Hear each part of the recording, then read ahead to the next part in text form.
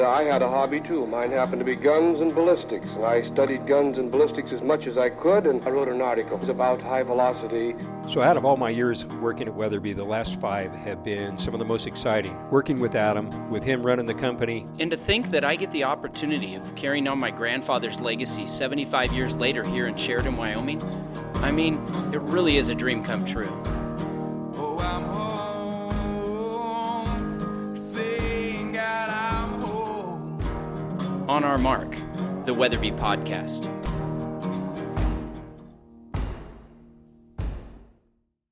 Welcome back to On Our Mark, the Weatherby Podcast.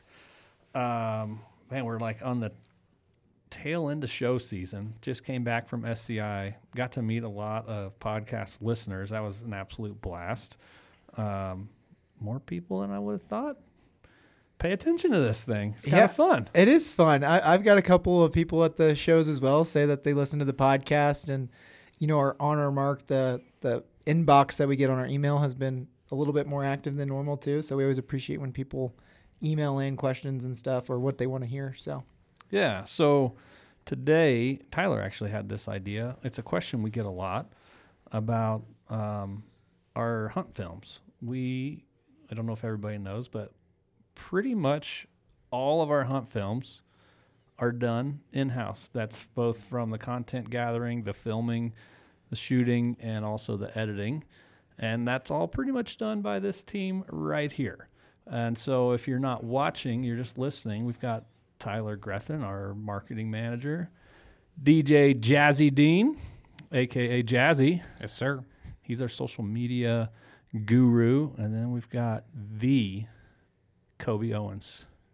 I'm that important, huh? Yeah, I think you are. that was a good intro. Kobe's our newest member of the team. How, 4 months? 4 months. 4 months. And content producer. So he makes everything look really good. And Mac was on our podcast before, was our previous content producer. He went to some greener pastures, and Kobe joined, like I said, about 4 months ago, and we're thrilled to have him on the team. Brings a lot of things that different to what Mac had, and it's pretty cool. It's cool to see your photo eye. Yeah, it's been a wild ride of 4 months. Everyone asks me like, "How do you like Sheridan?" I'm like, "Well, I haven't been around much. It keeps me real busy. We've been going all over the place, gathering. How many lots of hunts stuff. were you on? Let's see, we did. Tyler and I went on a hunt, deer hunt right away. First week, it was like here 2 days, and we're like, let's drive 8 hours and get me deer hunting. Adam and Brenda sheep hunt, Kodiak, Montana duck hunt, Lots of ducks. Montana duck hunt, Arkansas, Wyoming, Colorado, and I think one more. So I think I'm like 9 hunts deep. Yeah. Oh, and Reno, so it might be 10. Yep, 10 hunts. I think I'm 4 months in, 10 hunts deep. Yeah, it feels like you've been here longer just because of how many hunts and how many days we've already spent, like not in the field, not in the office. So on top of that, there's what we'll just call studio work too, where you're doing stills of all of our white background, product photography, all that's done too. So yeah, every rifle we come out with needs a specific set of imagery for our landing pages, and very thankfully, like DJ can take care of a good part of that too if I'm not around, because he's got the skill set to do that. So, but yeah, doing those, and then a little bit of kind of studio video work that we just did that was quite interesting, pretty fun. It was a process. Yeah, but it was fun. It looks that's really like cool. some stuff that hasn't really been done before. Like it's fun. It's fun pushing the edge. So anyway, the reason that we wanted to do this podcast, it was Tyler's ideas. We get this question all the time, like how do you guys do these hunts? How do you get this content? I like to think it's pretty good. Sometimes even people say, how do you get this good content? Yeah. It's fun. So Tyler was like, we should just talk about how we do it.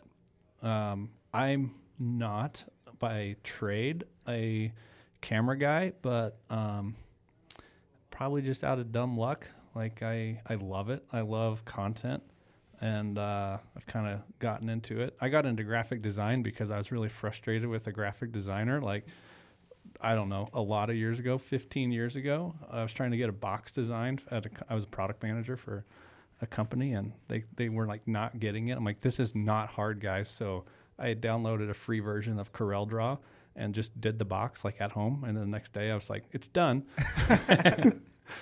Cool. And it kind of like started from there. Like, oh, maybe he can do something. I'm like, well, we weren't getting the photography we needed, so I just did that too. How many years ago was that? So that's kind of interesting. We'll go around and talk about how everyone kind of got started with it. But so you were started with graphic design.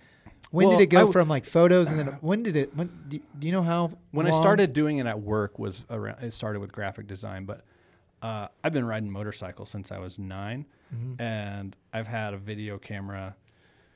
I started on 8mm, like analog, and I was like, I'll date myself. I'm 42, but that was kind of like digital 8 was beginning to replace 8mm. And I had this old Sony computer, and I had like the original version of Adobe Premiere that came on the computer that I got from Circuit City, which is out of business. It was like a Best Buy. Yeah. And that's what I learned to edit. And I just put like goofy videos of me shooting my brother with a paintball gun, stuff like that. Yeah, that's awesome. Yeah. That's pretty cool. But it's evolved over time. And then like I would say my production quality went way up as I got more into motorcycle videos and then doing hunt films and stuff. So it's definitely a process over the last 30 years. That's pretty awesome. That's right on. I was gonna say, let's maybe ask DJ, where did you kind of get your start? I mean, you do social, but you edit a lot of our reels. You're doing a lot of the graphics now for any of the social graphics on like our stories and all that stuff. How did you kind of get interested in picking up a camera? Yeah, for sure. So actually, I'm going to say a couple years back in college, me and some buddies were like, hey, it'd be super cool to like film our hunts. You know, we like going out, and let's try and share that experience with, you know, YouTube, and start an Instagram page and do all this sort of fun stuff. And so I bought like a $400 Sony Handycam and just started filming, and all of a sudden really started liking it, and you know, offering myself up to film like for my buddies' hunts and everything like that. And then I was like, it'd be really cool to take pictures too. And so then I got a Sony A7 III, a more like quote unquote professional camera, and got a lens and started taking pictures, and just, you know, eventually moved out to Wyoming from Wisconsin, and just love taking pictures of the nature and hunts and all that sort of good stuff. And just worked on editing, and I've learned a lot here in my last 6 months. Like, we're surrounded by a team of experts. Like, you know, our graphic designer's awesome, Kobe's awesome, and just learning like Photoshop and Premiere Pro is just, it's awesome. So that's kind of how I got my start. But Yeah, that's pretty rad. Kobe? Let's ask the professional now. Yeah. Kobe. enough with these rookies. Hey, I'll share my story, and it's going to be really funny. I can't wait for your story. But yeah, so, you know, I kind of always was drawn to like those little disposable cameras as kids, but when the real start happened is 2015. I was in high school, just messing around with one of my mom's cameras up at our hunting cabin. Not during hunting season, just during the summer, taking just trying to take pictures of the night sky. And I like looked to the north. I'm like, oh man, northern lights are out. I'll try and take a picture of them. And I took this pretty sweet picture. And from that moment, I was just hooked. I actually learned how to take pictures of the night sky and in the dark before I learned to during the day. So that really gave me a jump on like manually exposing photos and understanding the settings behind a camera. And from there, it was just like wanting to share the beauty of Montana, where I'm originally from, share the beauty of that state with people who weren't maybe fortunate enough to get out. And that kept evolving. When I went to college, I started taking the camera along on hunts with buddies. So one photo actually changed the course of my life. Stephen Drake has this image. Some of you have probably seen it before. It's a shed laying on the ground with a bull with both antlers in the background. And I saw that, and it was just like, whoa, I can combine hunting and photography into one, two things I love. And so it just evolved from there, and I've always looked up to him, and it's been pretty cool over these last couple years. Kind of, he's a mentor, but also a little bit of a friend now, be able to call him that, and that's pretty cool to that come full circle. But the video side of stuff is actually, it's kind of interesting. I'm not even 2 years deep into my video career per se. I've always been a photographer and just love capturing people doing what they love, especially in outdoors, is what I say. And the video side came upon when I realized that there's a lot of value in it, and to get to a position like I am in today, that's what it was going to take, is being able to do both of them.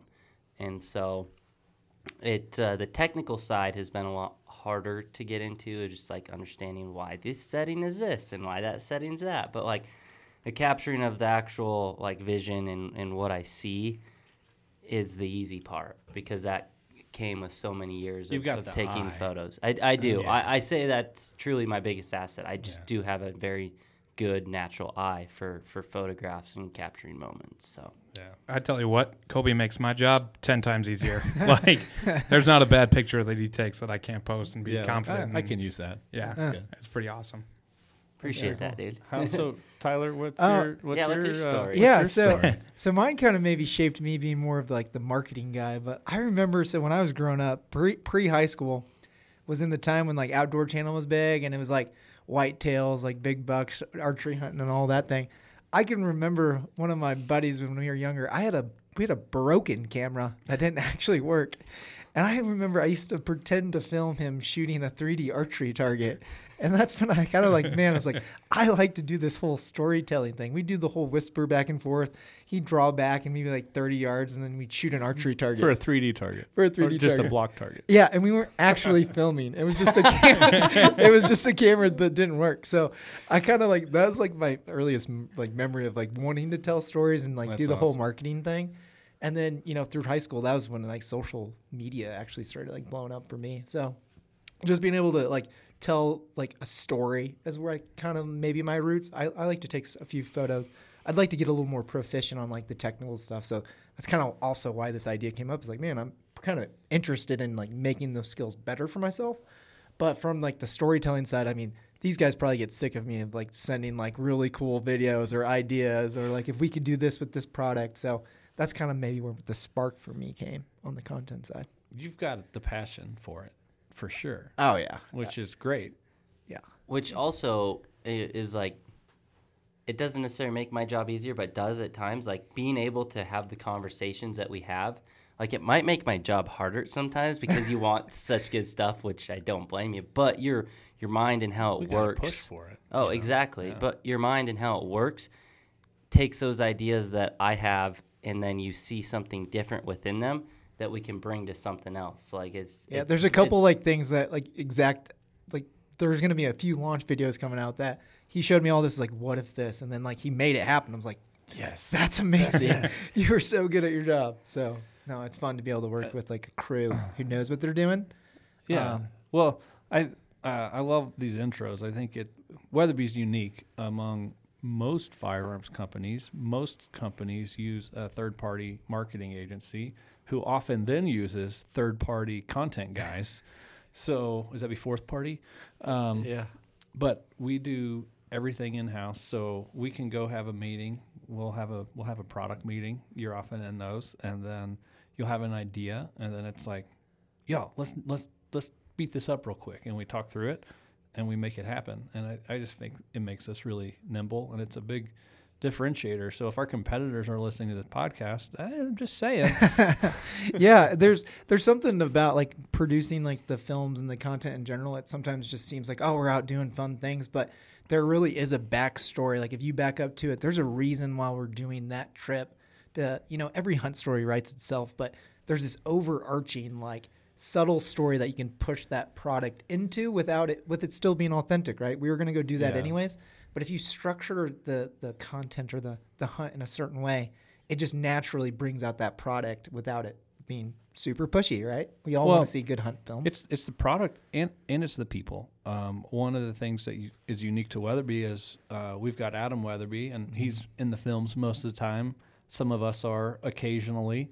But you get like a peek into the personality. Mm-hmm. And when you use an agency, you're often using somebody that's not really a company employee to be the face of the company or to be a brand mascot, whatever you want to call it.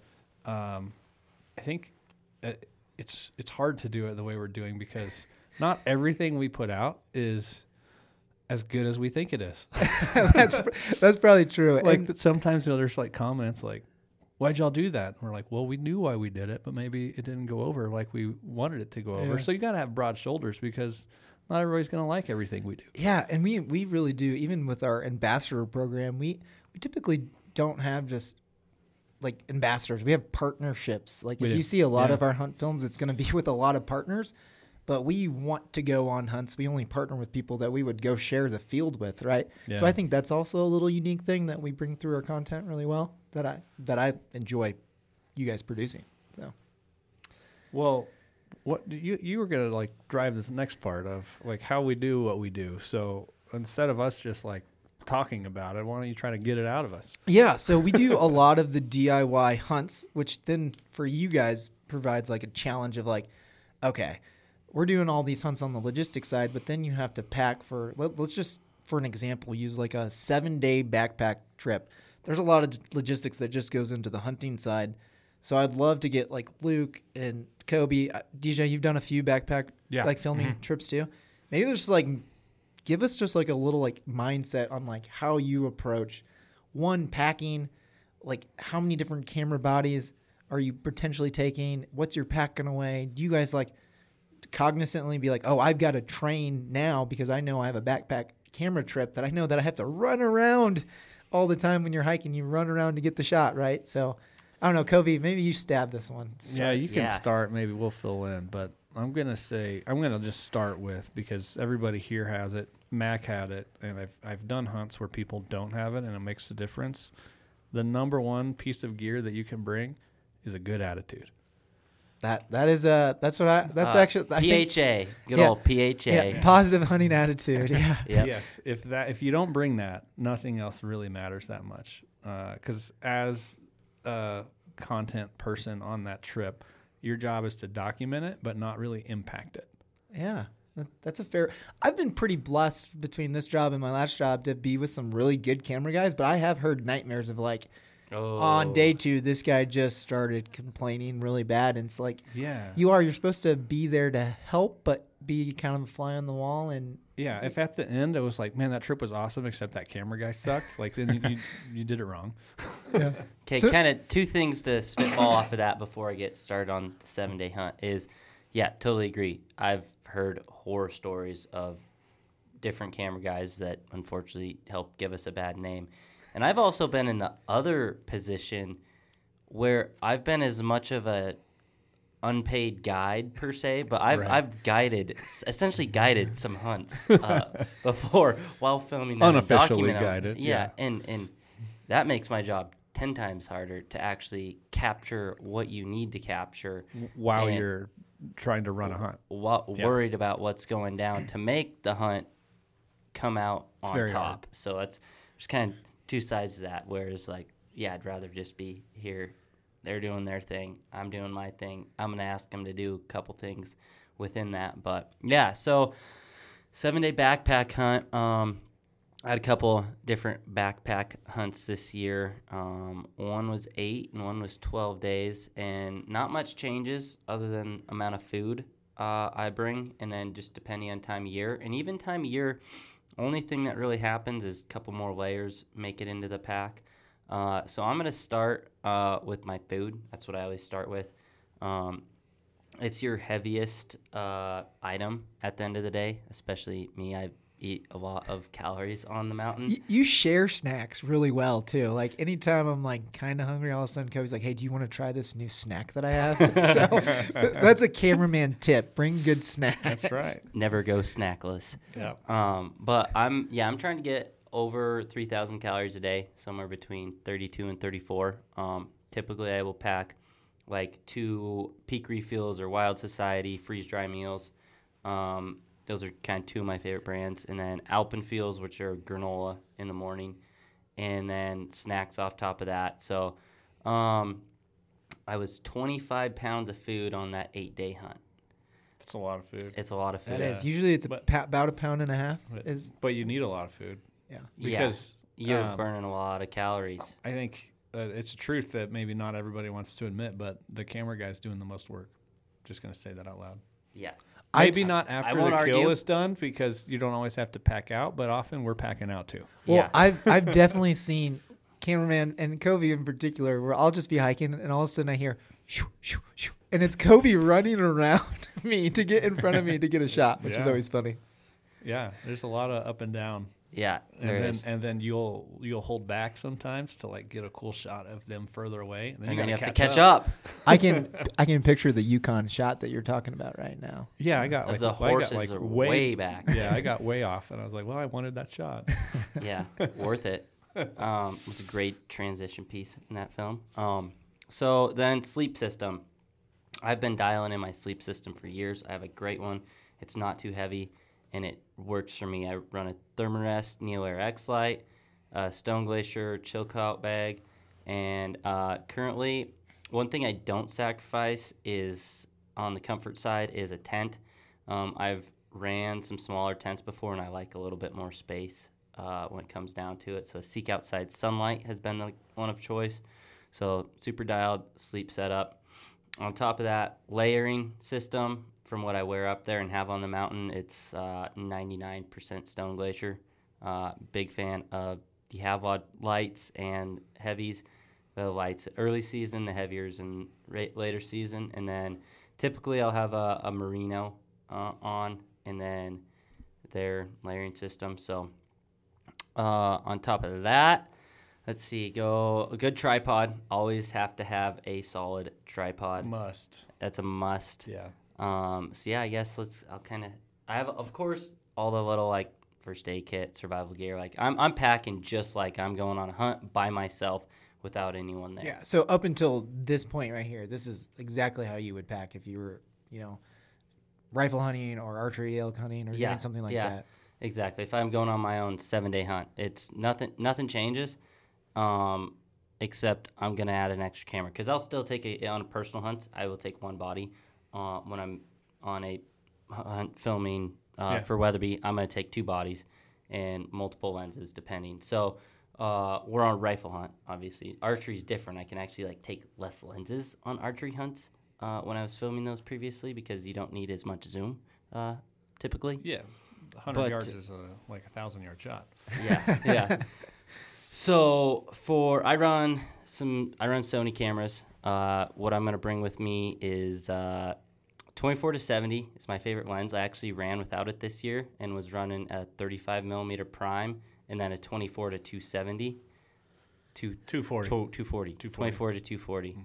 And then on the other body, I'd probably be running at either the 85 or the 70-200 now. Yeah. And then the cool thing that we have here is we have a big old 95 millimeter Swaro.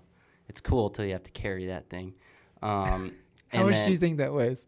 9 pounds. Yeah, it is. It's about. I've weighed it before. It's right about 9 pounds because my Sigma lens is 8 pounds and it's just heavier than it. Yeah, it's heavy, but it has all the zoom. It all does. the zoom. We used to use a little Lumix FZ80 that has like 100x optical zoom and this little bitty point and shoot body, and it was pretty good.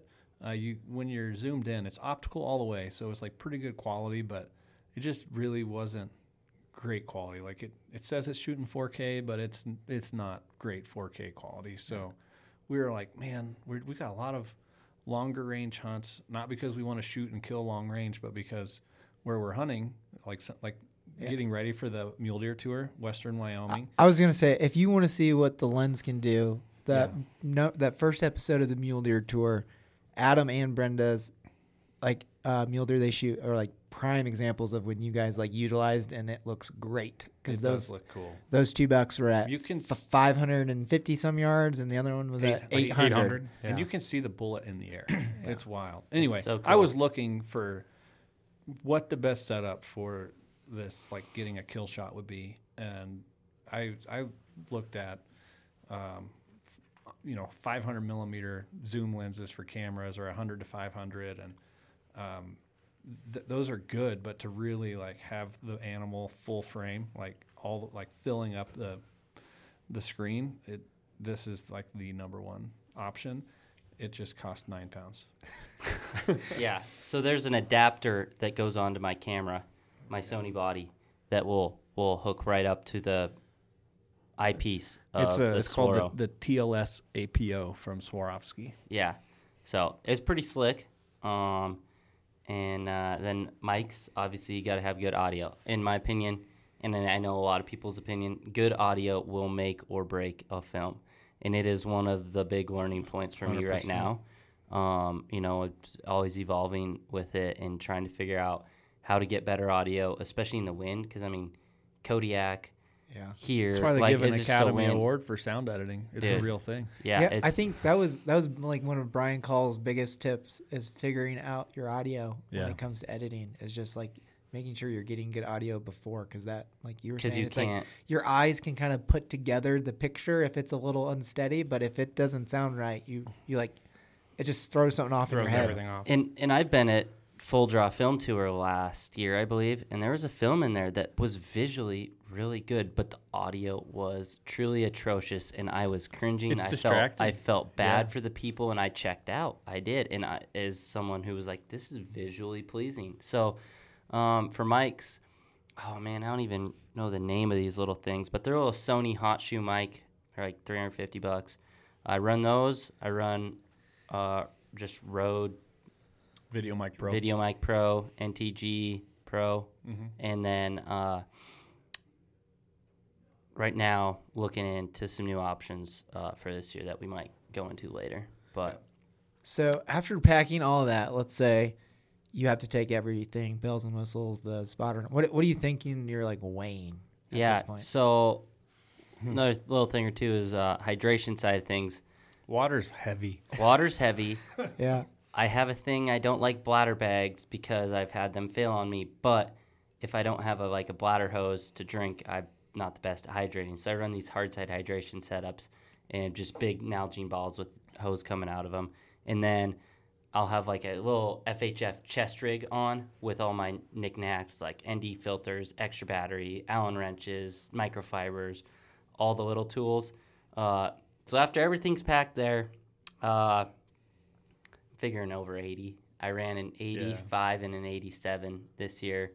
One was a 12-day, but we didn't have every bag of food. And then the Brenda's sheep hunt was a potentially 10-day, and I was right at 80, 87 there. So Yep. yeah, That's a real thing. Stone Glacier pack.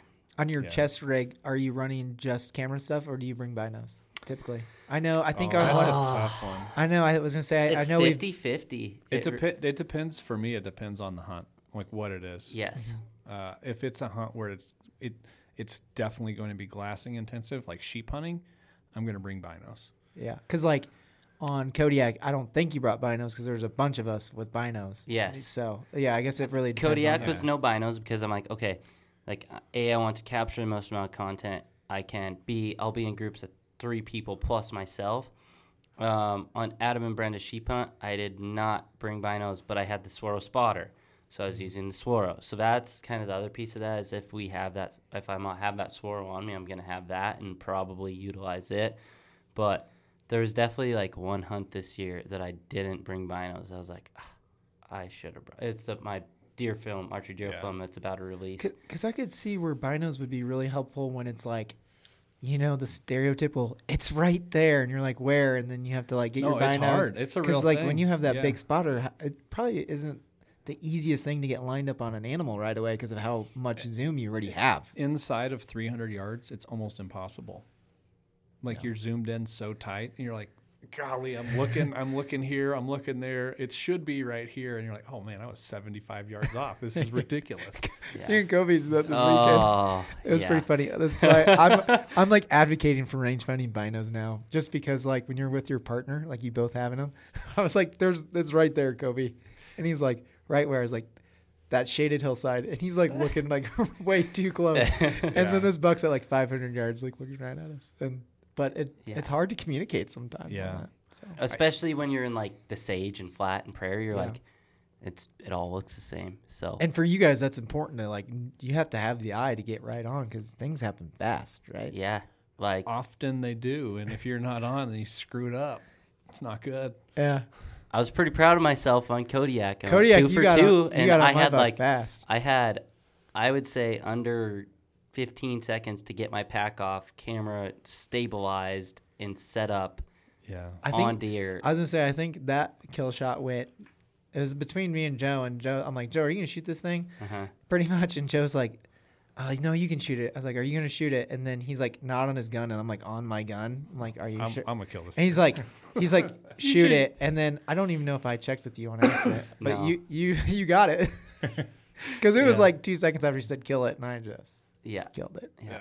One thing I did miss on the packing is how I carry my cameras, which to me, when I got this tool 5 years ago, this is the biggest thing that helped my photography game. Cotton carrier strap shots. They're these little straps that Velcro on to my backpack, and you have your camera out and ready at all times. Yeah. That is like best photography tool ever made. I think it's as important as the dang camera, in my opinion. I use the Peak Designs. Yeah. That's got, you can clip it almost anywhere. You can put it on your belt. You can put it on your strap, but you've got to have it out and ready, so you don't know when something cool is going to happen. You can't take a very good picture when it's in your backpack. You cannot. No. Yeah. You cannot.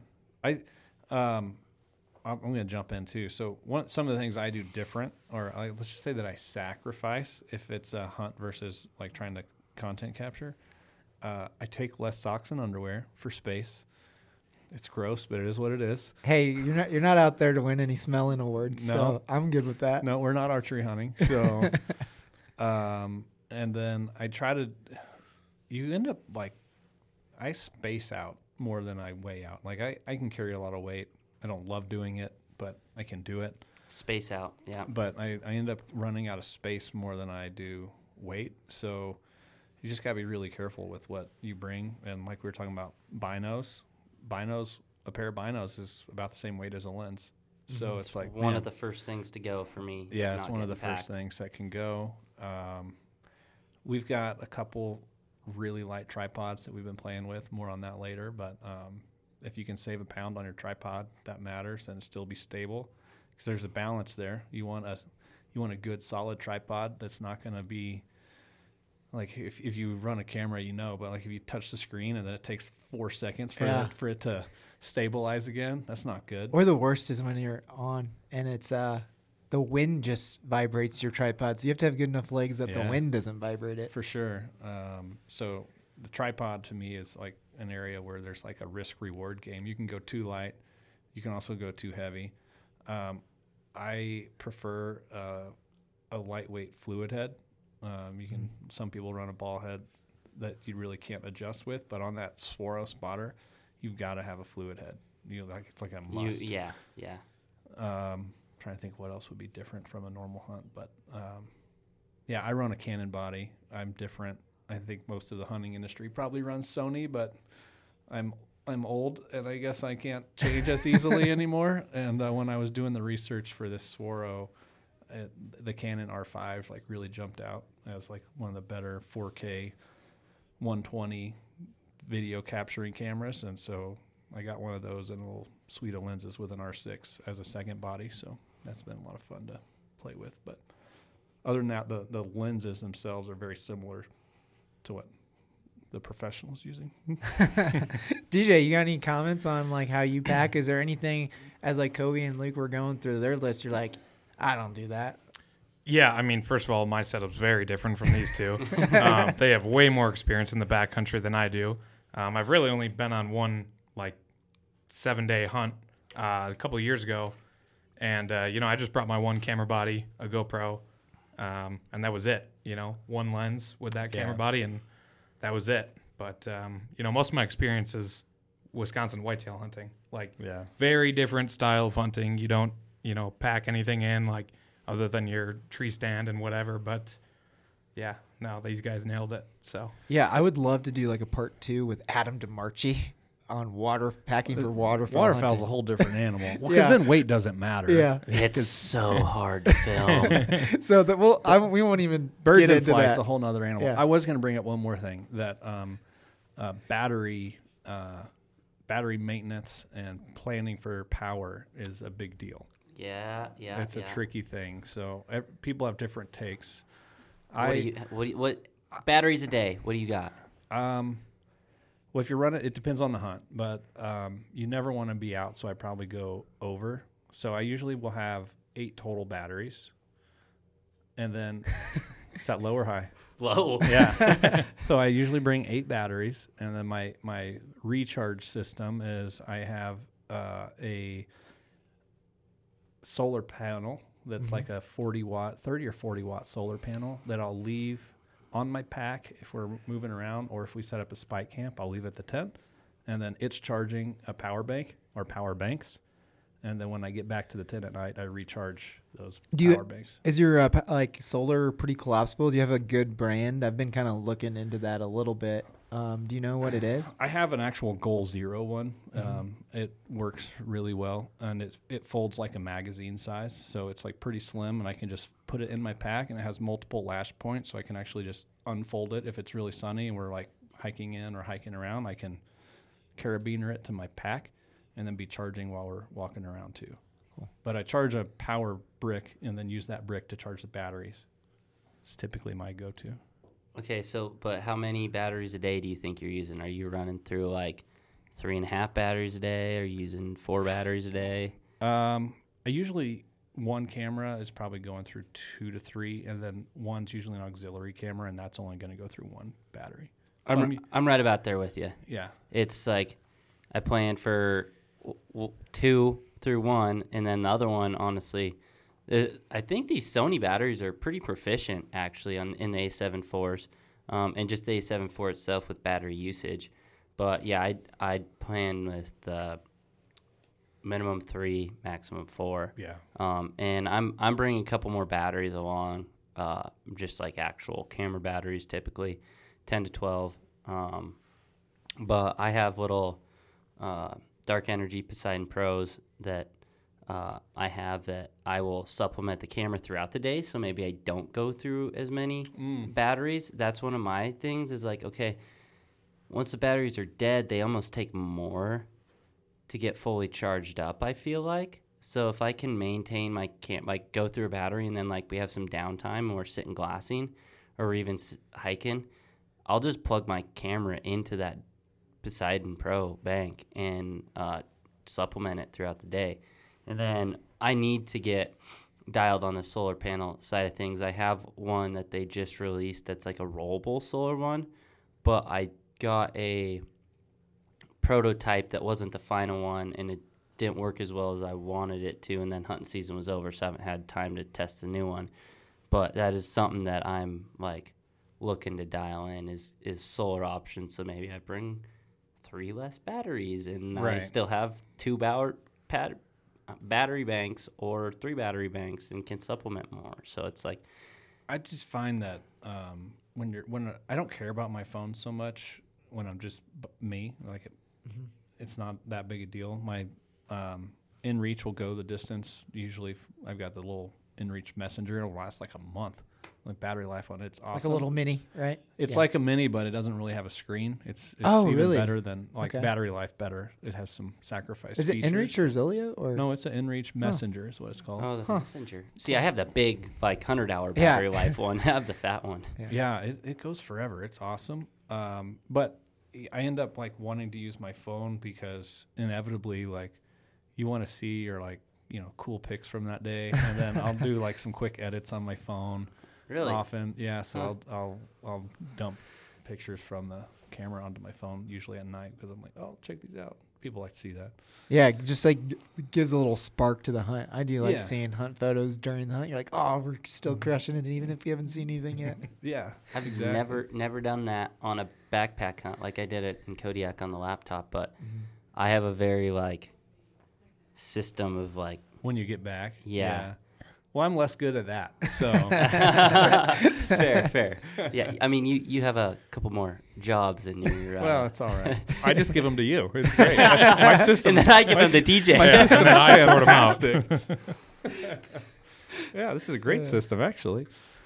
No, so power management in the backcountry is tricky. And I mean, that's multiple pounds of gear right there because... And actually, SD cards too. Yeah, card management is tricky. the batteries that I actually use for the camera, I have like 4 genuine Canon camera batteries, and I have some aftermarket batteries that you can recharge directly, plug into the battery, a little USB-C cable. So you don't need an extra external charging thing, and those batteries are pretty great. Sony, if you're listening to this, please do that. Yeah, I bet Sony's listening to this one. Oh, yeah, for sure. Count on it. Sony Alpha. Yeah. No, that's slick. You were telling me about that in your office the other day. I'm like, dang, that's the only thing I'm jealous about on the Canons. It's pretty handy. I'm sure they make one for Sony, but It's yeah. Maybe, yeah. It might not be Sony brand though. Who knows? Yeah, and I've used some Sony non-Sony branded batteries, and I don't notice a huge difference if I'm just shooting photos in the summer. But if I'm shooting in colder weather or video in colder weather, they're half as good. And it usually is cold. Usually, very typically, yep. Yeah, rifle season's usually chilly. So yeah, I think power management. Yeah, you're just card management is like, let's get into that a little bit. So actually, just a couple weeks ago, I was talking with one of my mentors, and I've had a very good system so far, but I just came up with an even better one. So I'm excited to implement this one. But I dual shoot SD cards 2 at a time at all times, just in case something goes corrupt, something happens to one. It's just a fail safe. Yeah, you have to buy twice as many SD cards, but I mean, it's worth it in my opinion. Especially if it's for work. Especially if it's for work. Or, I mean, even when I was freelancing, it's like that's... I mean, cards are expensive, but they're not that expensive. Yeah. And if they've come down in the last 2 years. If you're on a hunt, no matter personal or otherwise, like, you got way more money tied up in fuel probably than you do in the cards. Cards. Yeah. So... Can't reuse fuel either. You can reuse cards. Exactly. Yeah, this is true. This is true. But how I've been doing previously is just 2 cards, either 128s or 64s in the camera. Take them out after a day or 2. I like to rotate them. If I'm on an 8-day hunt, I'll probably go through 4 sets of cards unless I over-record one day, because I want those to get pulled out every day in case I drop my camera in a river or drop it down the mountain, and I have at least those 2 days or those 4 days banked up. I might lose footage from one day. It's never happened, but it's a fail-safe there. But like I said, use a lot of cards. So talk with my mentor. He's like, hey, I put in card slot 2, I just put a 512 gigabyte card and run it through the whole project, and then would switch out my top one every day or every other day. That's so a I'm great gonna way to do I'm it. gonna start doing. That's why I had those big expensive SD cards in the cart. Yeah. But I think that's going to be overall more proficient with using less cards, and then It's a that great one way to just do it. stays in there. Yeah. So I'm excited to implement that, something new. Always evolving, right? Yeah. We're always evolving, trying to find better processes on how to do this. So I think that might segue into like a good. What are some camera stuff? We've talked about like some new stuff, and we talked about maybe getting a little nerdy here. Is there any new cameras that you and Luke or you guys are excited about adding to our stable of Weatherby cameras? Yes. The answer is yes. Very much so. Yeah. So I've been shooting on the Sony A7 IVs for the last 2 years of my life. And I am very excited to kind of dive down a different rabbit hole and run the A7S III. It is a more dedicated video camera. Something I've never had. The A7 IVs are just good hybrid cameras. They're not necessarily, they're great at both, but they're not made specifically as photo or specifically as video, just to be good at both. So the S is more video orientated, shoots great 4K. You have 4K 120, I think, with audio, and That's pretty nice. It's because I've been shooting 1080 4K with audio just because I don't want to sacrifice the audio side. And to me, you can tell, but at the end of the day, capturing it is more important than it being a little bit better quality. It's how my brain works. And then the A7R4, which is ours for resolution, 61 megapixel sensor. So specifically for photos, that thing is going to create some amazing imagery because it's basically double in the A7 IVs. And has so essentially you went from having one camera that could kind of do okay at both, but now we're going to add potentially two cameras that are really good at each, since you're always running two cameras. Yep. And then take one of those Sony A7 IVs and have it as our middle ground camera floater for you to take or Kyle to take or DJ to video the podcast with here if the S3 is not around, and stuff like that kind of be our floater and just utility camera because it's just solid. So if you were to recommend to someone who's just getting into it, who maybe has had like a lower level camera, that would be a good step up for someone who's starting to get into like filming their own stuff and just having fun kind of thing. Yes. I even think that, yes, the Sony A7 III is a phenomenal camera. That's what DJ has. Mm-hmm. But I ran that camera for years, and the issues that camera had, issues as in things I didn't like or things that needed to be fixed, was done with the A7 IV, which seemed to have overheated over there, I think. Let's talk about the Canons for a yeah, moment. yeah. These Sonys are great if you're still listening, Sony. But no, the A7 IV, I think that it is the ticket if you're looking for Sony. I mean, you can get it for $2,000 used. And I'm an advocate for buying gear used. Adorama, MPB, B&H. Go on there, buy stuff used. Bodies and lenses. Like, you will save a couple $100, and me and my crew of people, of photographers, have never had an issue with buying anything used. Dude, they do a good job of vetting those particular sites of making sure that those used stuff are good. I think it from all those comes sites that he listed, those specific eBay, ones, not so much. No, eBay is a different story. Yeah, but those sites, like, seriously, buy used. It's saved me a lot of money because if you think about it, if you're buying two bodies and you save $1,500 to $1,000 or $2,000 between both of those, that gives you a whole nother lens or a whole nother body, right? Mm-hmm. So that's one of my approaches. There's this might transition less from your question, but more into like people are going to want to get into this. Mm-hmm. What you're talking about is probably more than a lot of people want to bite off. Multiple bodies, multiple lenses. Yeah. That's you get to $10,000+ real fast when you start playing that game. If you're like, I just want to get into filming hunts, skip this is my opinion, might not be everybody agree with, but I say skip the whole DSLR thing. Like get a $1,000 to $2,000. There's some pretty sweet video only cameras from Sony and Canon that are $1,500 that have a really good zoom range and really good light sensors that can do some phenomenal things if all you care about is filming hunts. If you want to do both stills and video, then that's where you start getting into a DSLR. And beyond just a DSLR, I think mirrorless is the way to go anymore. When you're starting to do these double duty, like video, photo cameras, then you got to get a mirrorless camera. It's the only way to go, in my opinion. Yeah, no, I agree with that, and I can't really speak on the more camcorder side of stuff because it's not something I've used one like once before. There's some phenomenal ones. I'm sure there are. It's just not something I've, like I said, newer into the whole video thing. So you'd go more of like that style than doing like DSLR and then like a phone scope supplemental or something like that. Yeah, I mean a phone scope on a whatever spotter you have, it's going to do pretty well for a kill shot. If you're like, we're trying to get like really top level. Oh yeah, quality, yeah, for sure. Pretty good stuff, and even some of the just old like modern Handycam style video cameras, they've got some pretty good optical zoom range, and their lenses are not bad.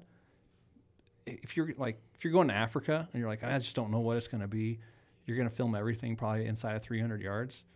Having a power zoom button is pretty sweet. Smooth. It's smooth. It's actually good stabilization in those too. Yeah. I mean, that's something I've never really thought about suggesting to people. I mean, a lot of people are asking me about photo and video stuff, but yeah, if you're like, I just want a video and make a film, just video. Yeah, that's a solid option. Well, and that's how I got into it, was buying a Sony Handycam. Literally $600, and I was in college bartending, not making much money, and then it just took off from there. But those things are nice. And that's how for sure, and super easy to use. That's too. how a lot of like the hunting public guys do or started. I'm Yeah. sure they've progressed a little bit, but working with those guys, they started with just handy cam stuff. Oh yeah, and then you learn and watch YouTube videos and learn what you like and what you want to do, and yeah, it's the way to go. Yeah. YouTube University, it's your best friend when you're getting into this and stuff. that's what I was about to say. And so my son's 15. Him and a couple of friends are like getting into photography and videography, and they're like, they started off with, we want to go to school for this. I'm like, you could. Or we could just get YouTube Premium. Yeah. Where we skip the ads, and there's almost nothing you couldn't learn about any photo or video question that's not covered 700 different ways on YouTube. Yeah. It's a little cheaper monthly payment than school. Yeah. Kobe, let's see what you think about this, but I think the capturing part is probably there's it's a continuum, right? You can capture anything, but capturing it well, let's just say well enough, is probably the easy part. The hard part is what are you going to do with it? Editing then becomes tricky, and I think photo editing is easier than video editing by a long shot. Not even close. It's So I'm green. For hands every that's a rough rule of thumb, but for every minute of a finished film, there's probably an hour of editing. maybe more. That's interesting. But so if you think Yeah. about it, a 30-minute hunt film, that might be 30 hours of editing. That sounds about right. Yeah, I mean, probably yeah. more than that. Kobe's Even over on the there low like, end, man, yeah. I was doing a sheep film just the other day. Well, that was exacerbated because he was straight. he was trying to use my crappy content and make it look good, and he was like, man, he didn't even know the whole timeline of how it went down. So There might be like 100 hours into that film.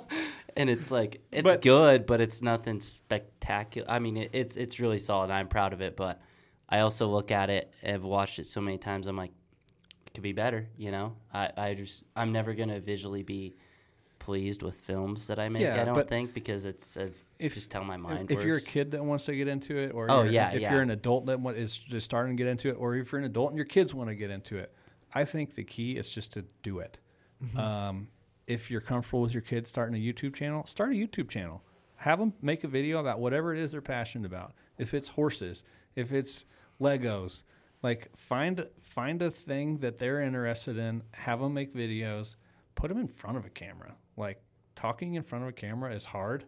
And if you're an 18-year-old kid, or Kobe, how old are you? I know you're not 18, but 25. If you're 25, you're comfortable in front of a camera, you've got editing ability, and you've got a good attitude, you're going to get a job somewhere.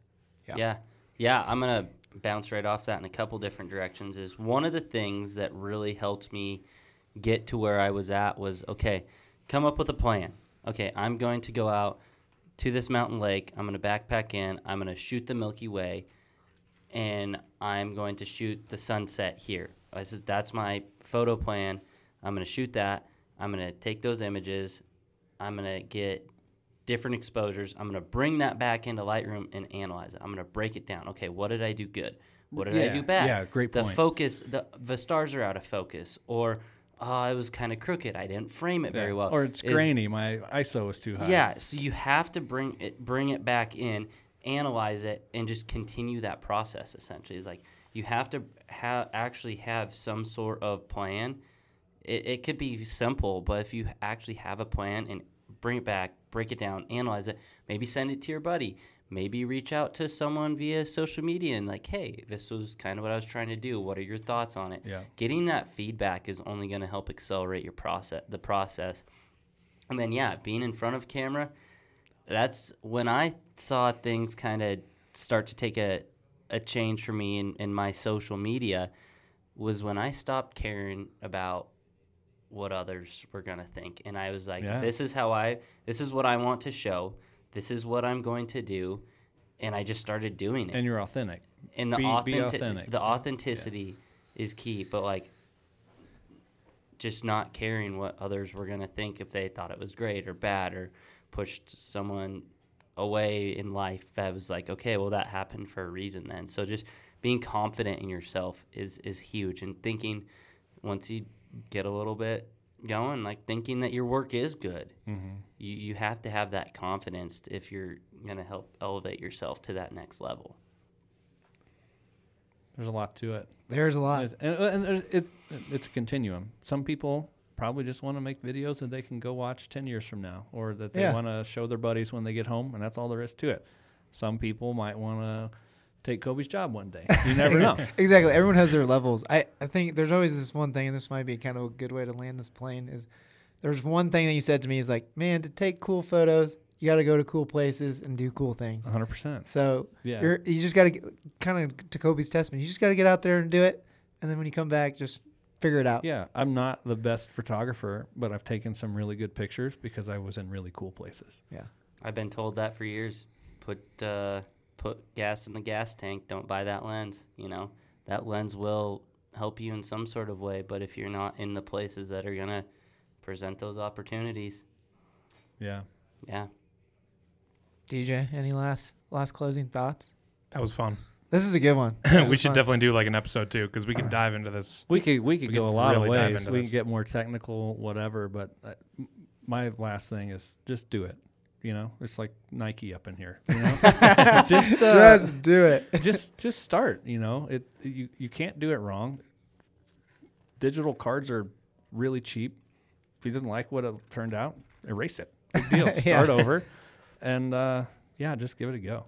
It's I don't know. I always like recording content, whether it's motorcycles or family or hunts, and you're gonna do it wrong for a while, and you'll learn from your mistakes, and you'll be like, man, how did they make it look like that? YouTube it, figure it out.